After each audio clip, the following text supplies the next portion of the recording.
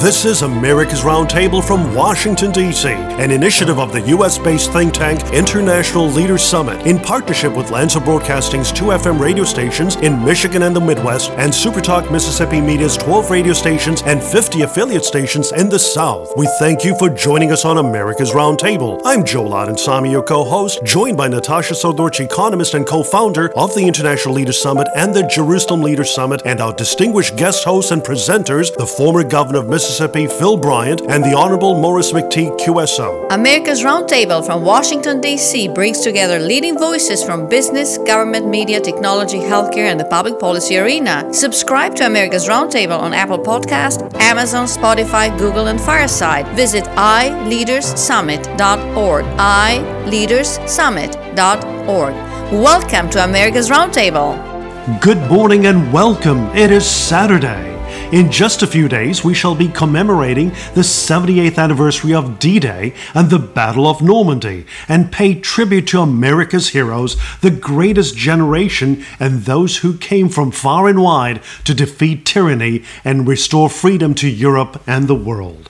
This weekend on America's Roundtable, in partnership with Lanza Broadcasting and SuperTalk Mississippi, we're delighted and honored to be joined by Cheryl Chumley, a great American patriot and a principal leader advancing the rule of law and America's constitutional principles.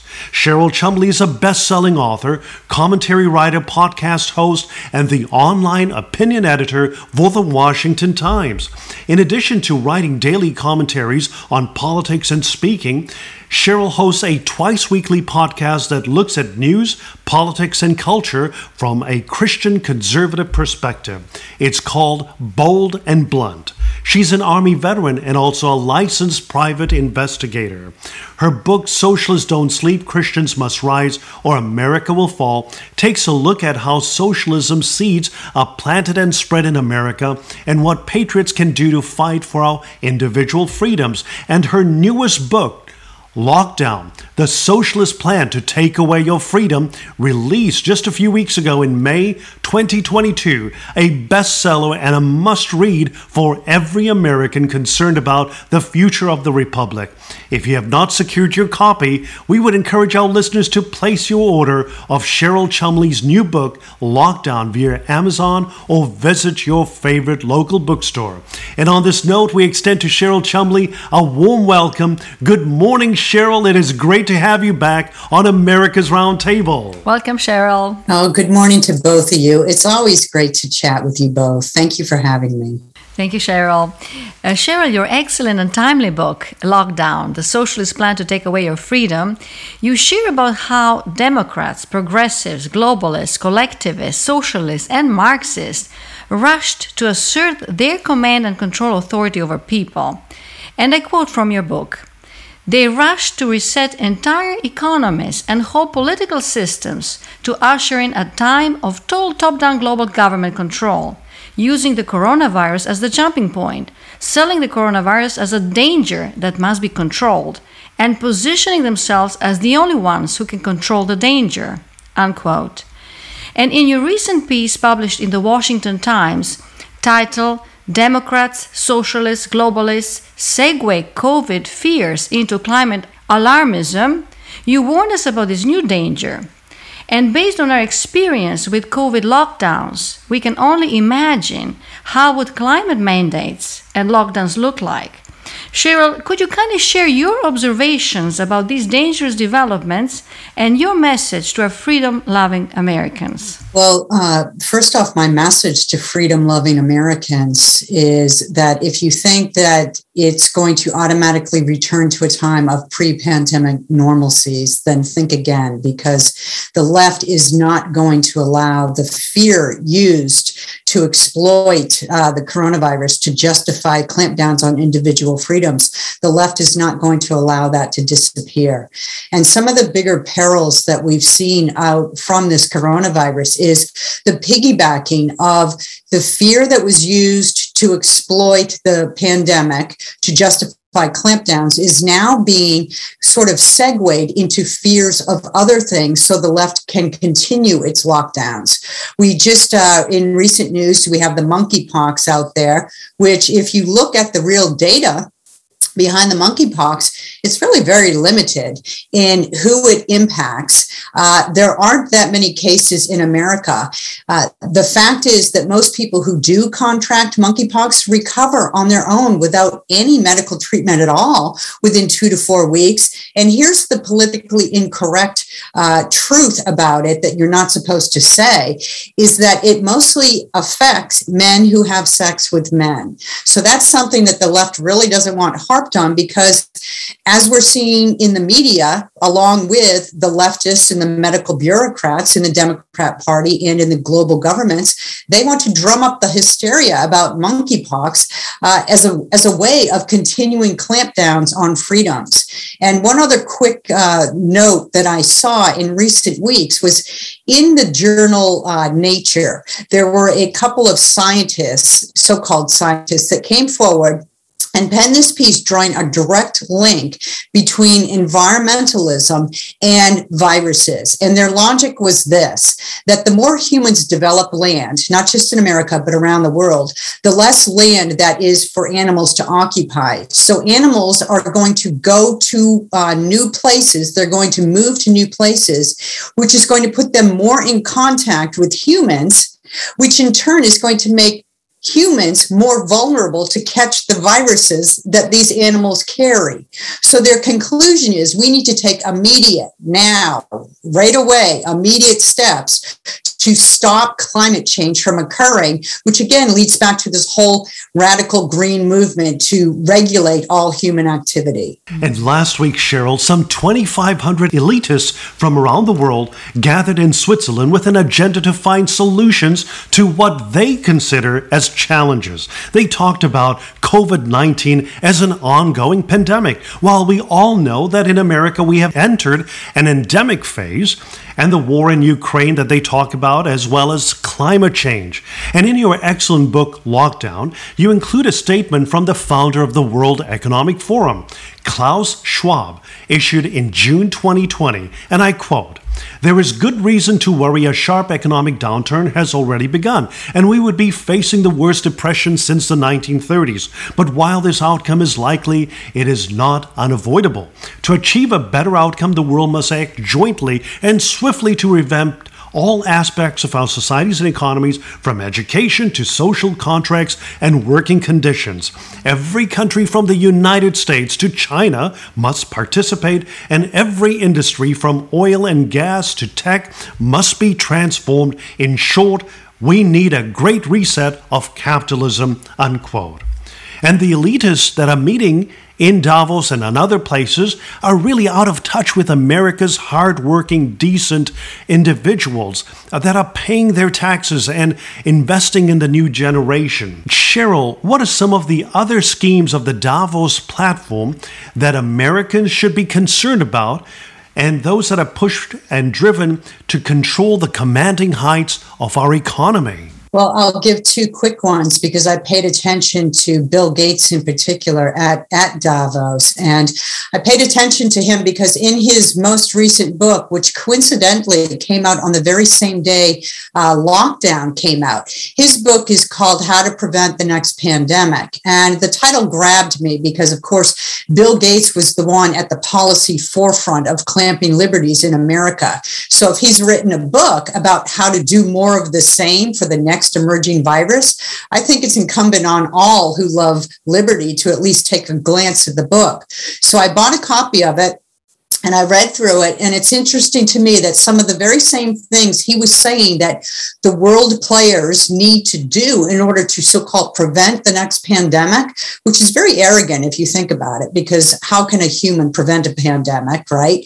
But anyhow, some of the very same things that he was saying we need to all do are the exact things that I warn about in lockdown that the left is going to do. One recommendation that he makes in his book is that governments of the world ought to create create this sort of rapid force, this rapid response force that anytime news of a virus springs anywhere in the world, that this force of select medical bureaucrats will converge on the area and then quickly assess the situation and advise governments and medical bureaucrats on how to contain the virus. This sounds suspiciously like laying the groundwork for more clampdowns on liberties, for more shut-ins and mandates from governments to stay at home, stay out of work, close businesses, and so forth.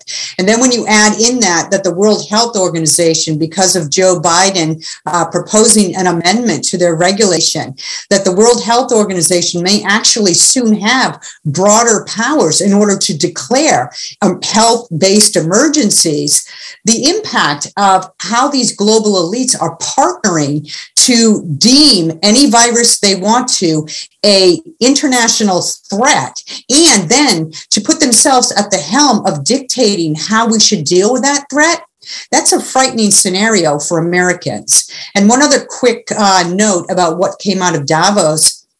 Bill Gates, once again, talking about how to prevent the next pandemic. He sat on a panel with people, and there were other panelists at Davos also discussing similar type medical advancements, government tracking, using technology to assess whether, for instance, somebody took a required medicine, or to assess where free citizens walk in order to keep track of those who are healthy, who come across those who have tested positive for a certain virus. This is massive government surveillance under the guise of contact tracing, under the guise of protecting not just American citizens, but citizens of the world from any type of emerging health threat. And Cheryl, we see a handful of individuals who are asserting tremendous powers through money and influence, which are disrupting our U.S. Constitution, separation of powers, and affecting our government of, by, and for the people. And in your book, you mention a few names, and among them are Dr. Fauci and Bill Gates.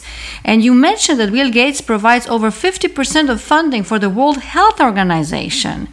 And also in your book, Lockdown, you talk about incestuous relationship of Bill Gates and pharmaceutical companies. And among others, you say, for Bill Gates, and I quote, "He's an egomaniac who masks his egomaniacal tendencies as philanthropy, taking full advantage of all the cushy tax advantages that come with leading a foundation as he pushes policy into governments around the world. Don't believe it? Go back in time to the Justice Department's antitrust suit against Microsoft, the company Gates co-founded, and the deposition that showcased the then CEO's utter contempt for, well, anyone and everyone." Cheryl, could you kindly share your thoughts on how do we protect our U.S. constitutional republic from such unelected political and public policy influencers? Yeah, see, that was the big peril for 2+ years under this coronavirus, right? We had people who were unelected, unaccountable to the people, dictating policy, all while they raised their hands in the air and said, well, I'm not dictating policy. That's up to the politicians to do. But when you have people like Bill Gates, who funds the World Health Organization and who visited the World Health Organization to sort of pressure the WHO to declare the coronavirus a pandemic, and then you have those people in charge of how politicians deal with policy going forward, supposedly to protect citizens from adverse health impacts, that's where our freedoms crumble. That's, like you just pointed out, Natasha, our Constitution sees great threats and perils. And the way American citizens can fight this is to never again allow medical bureaucrats to dictate or to pretend like they're not dictating, all the while they are dictating how we deal with our own personal health decisions. In America, it's up to the individual to determine how he or she best cares for his or her own medical treatments, along with those of his or her family.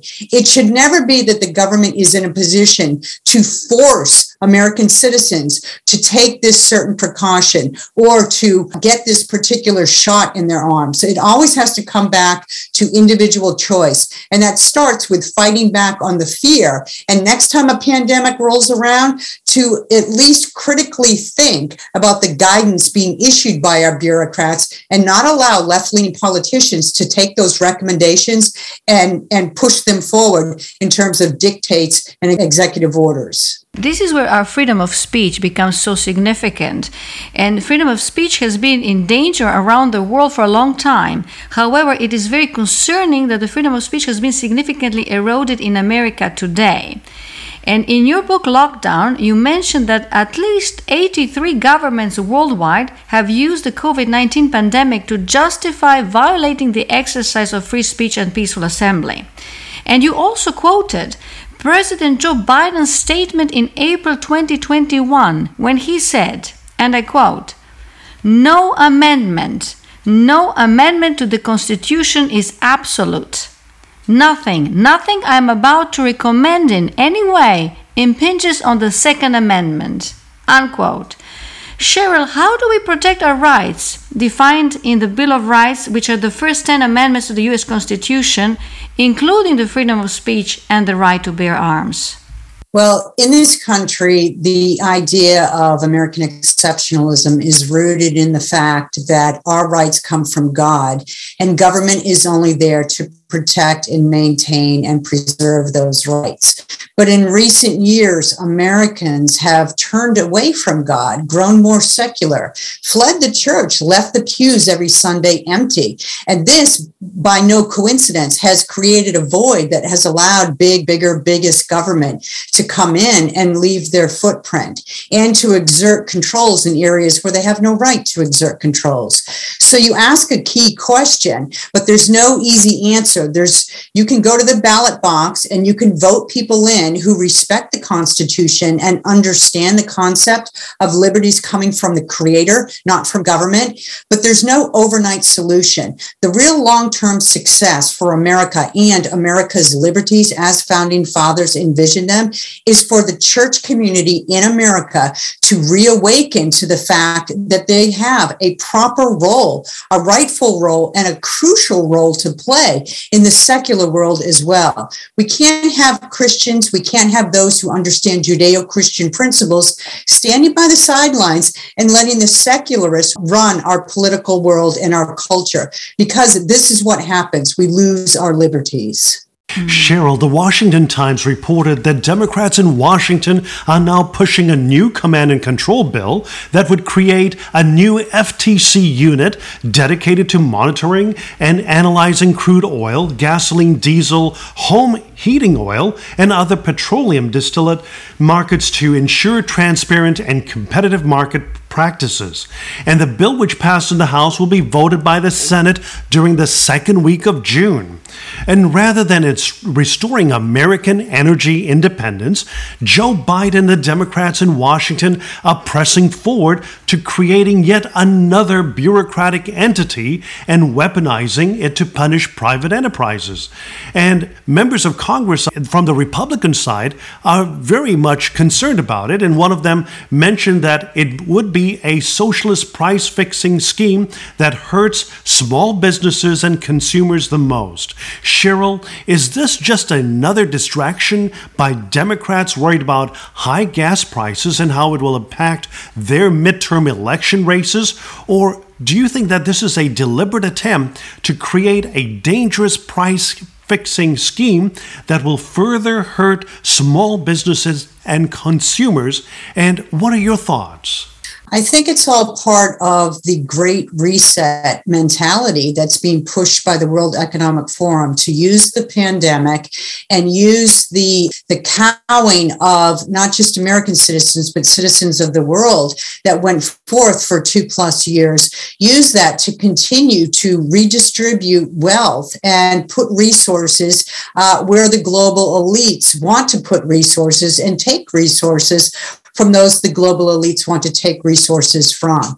This administration, when Joe Biden came into office, had a chugging along American economy that was largely independent on energy. And from day one, what Joe Biden has done has attacked that energy independence. He killed the Keystone Pipeline, which was perhaps one of the most dangerous and irresponsible things he could do, not just for America's economy, the job force, but for our national security, because it puts other nations, it opens the doors for us to have to rely on other nations for our energy sources again. And look, this is all part of Joe Biden's Build Back Better campaign, which is the exact same platform that the World Economic Forum uses in terms of the Great Reset. They just call it something different. But it's a catering to the radical environmentalists, the John Kerry types of the world who see environmentalism as the problem that needs to be solved for everything, including national security and military issues. And this is Joe Biden's way of advancing that agenda before he gets booted from the White House, because he's not going to win a second term. So he has to hurry up and rush these things through. Right. And Cheryl, I just wanted to share with our audience, actually, you were very prescient when talking about Winston and the character of George Orwell's novel of Dystopian Society, 1984, who served as a records editor at the Ministry of Truth, completely rewriting, as you said, completely rewriting media and textbook histories to bring them in line with government views. And the recent attempt by Biden's administration to establish also a Ministry of Truth through the Disinformation Governance Board. What are your thoughts about it? And, are they going to try to reestablish it when the time goes by? Yeah, I don't even know how that disinformation board could stand constitutional scrutiny. It just seems completely opposite what America stands for. And kudos for the American citizenry for rising up in such outcry against it, because as you're aware, they disbanded the idea. The woman who was supposed to be in charge, she got let go. She resigned or was fired, or I forget her exact circumstances, but she's no longer in charge of that board. And actually, this administration is rethinking the whole idea. But my concern is that they're not rethinking the whole idea because they see it faulty in terms of constitutional alliance, or they think that the premise of the board is wrong. I think they're just disbanding it because the outcry was so great, but they still haven't changed their mind. They still believe that the government has the right to deem some speech worthy versus some speech dangerous or unworthy. So my concern is that this same sort of agenda is going to go forward in this administration. It's just not going to be as in a transparent a form. They'll do it. We just won't know they're doing it. Indeed. And Cheryl, we appreciate your service to our nation, serving in the U.S. Army, and also acknowledge and appreciate your husband Doug's service to the nation as well, serving in the U.S. Marine Corps. And we would like to take this moment and remember that just in a few days, we shall reflect on the 78th anniversary of D-Day, the day that 156,000 American, British, and Canadian forces landed on 5 beaches along a 50-mile stretch of the heavily fortified coast of France's Normandy region and began an arduous campaign that led to the defeat of Nazi Germany. And we all remember that during World War II, some 40 to 50 million people were killed, and over 6 million Jews were murdered by Nazi Germany, and nearly 300,000 Americans lost their lives for the great cause of liberty. And President Ronald Reagan shared these words on the 40th anniversary of D-Day when he was there in France. And President Reagan concluded by saying, "Strengthened by their courage, heartened by their valor, and borne by their memory, let us continue to stand for the ideals for which they lived and died." Cheryl, what is your message to our fellow Americans during this time of remembrance of America's great stand against tyranny abroad, the heroic endeavors to advance freedom, and its lessons for us today in America? Well, Ronald Reagan certainly had a way of touching at the soul of America and just bringing forth in just a few words what America stands for. And I guess my message to fellow Americans would be that even though times are dark and this administration is certainly not all a White House administration should be, the fact is the spirit of America cannot be killed. And so long as there are just a handful of Americans out there who are willing to put all on the line, whether it's in the military or whether it's combating a school board in your local community, there are Americans out there to this day who understand what makes America great. And it's the concept of rights coming from a creator and government only being there to serve those in this society. There are so many Americans out there who still will fight for that to this day. And I just want to recognize them and their sacrifices. We thank you so much for your inspiring words and how you engage with our listeners too with such insightful commentary on the dangers we face today and what individual Americans, conservatives, and the Christian community at large can do. Cheryl Chumley is a best-selling author, commentary writer, podcast host, and the online opinion editor for the Washington Times. And we would encourage our listening audience to seek out the book Lockdown, The Socialist Plan to Take Away Your Freedom, which was released in May 2022. It's a bestseller.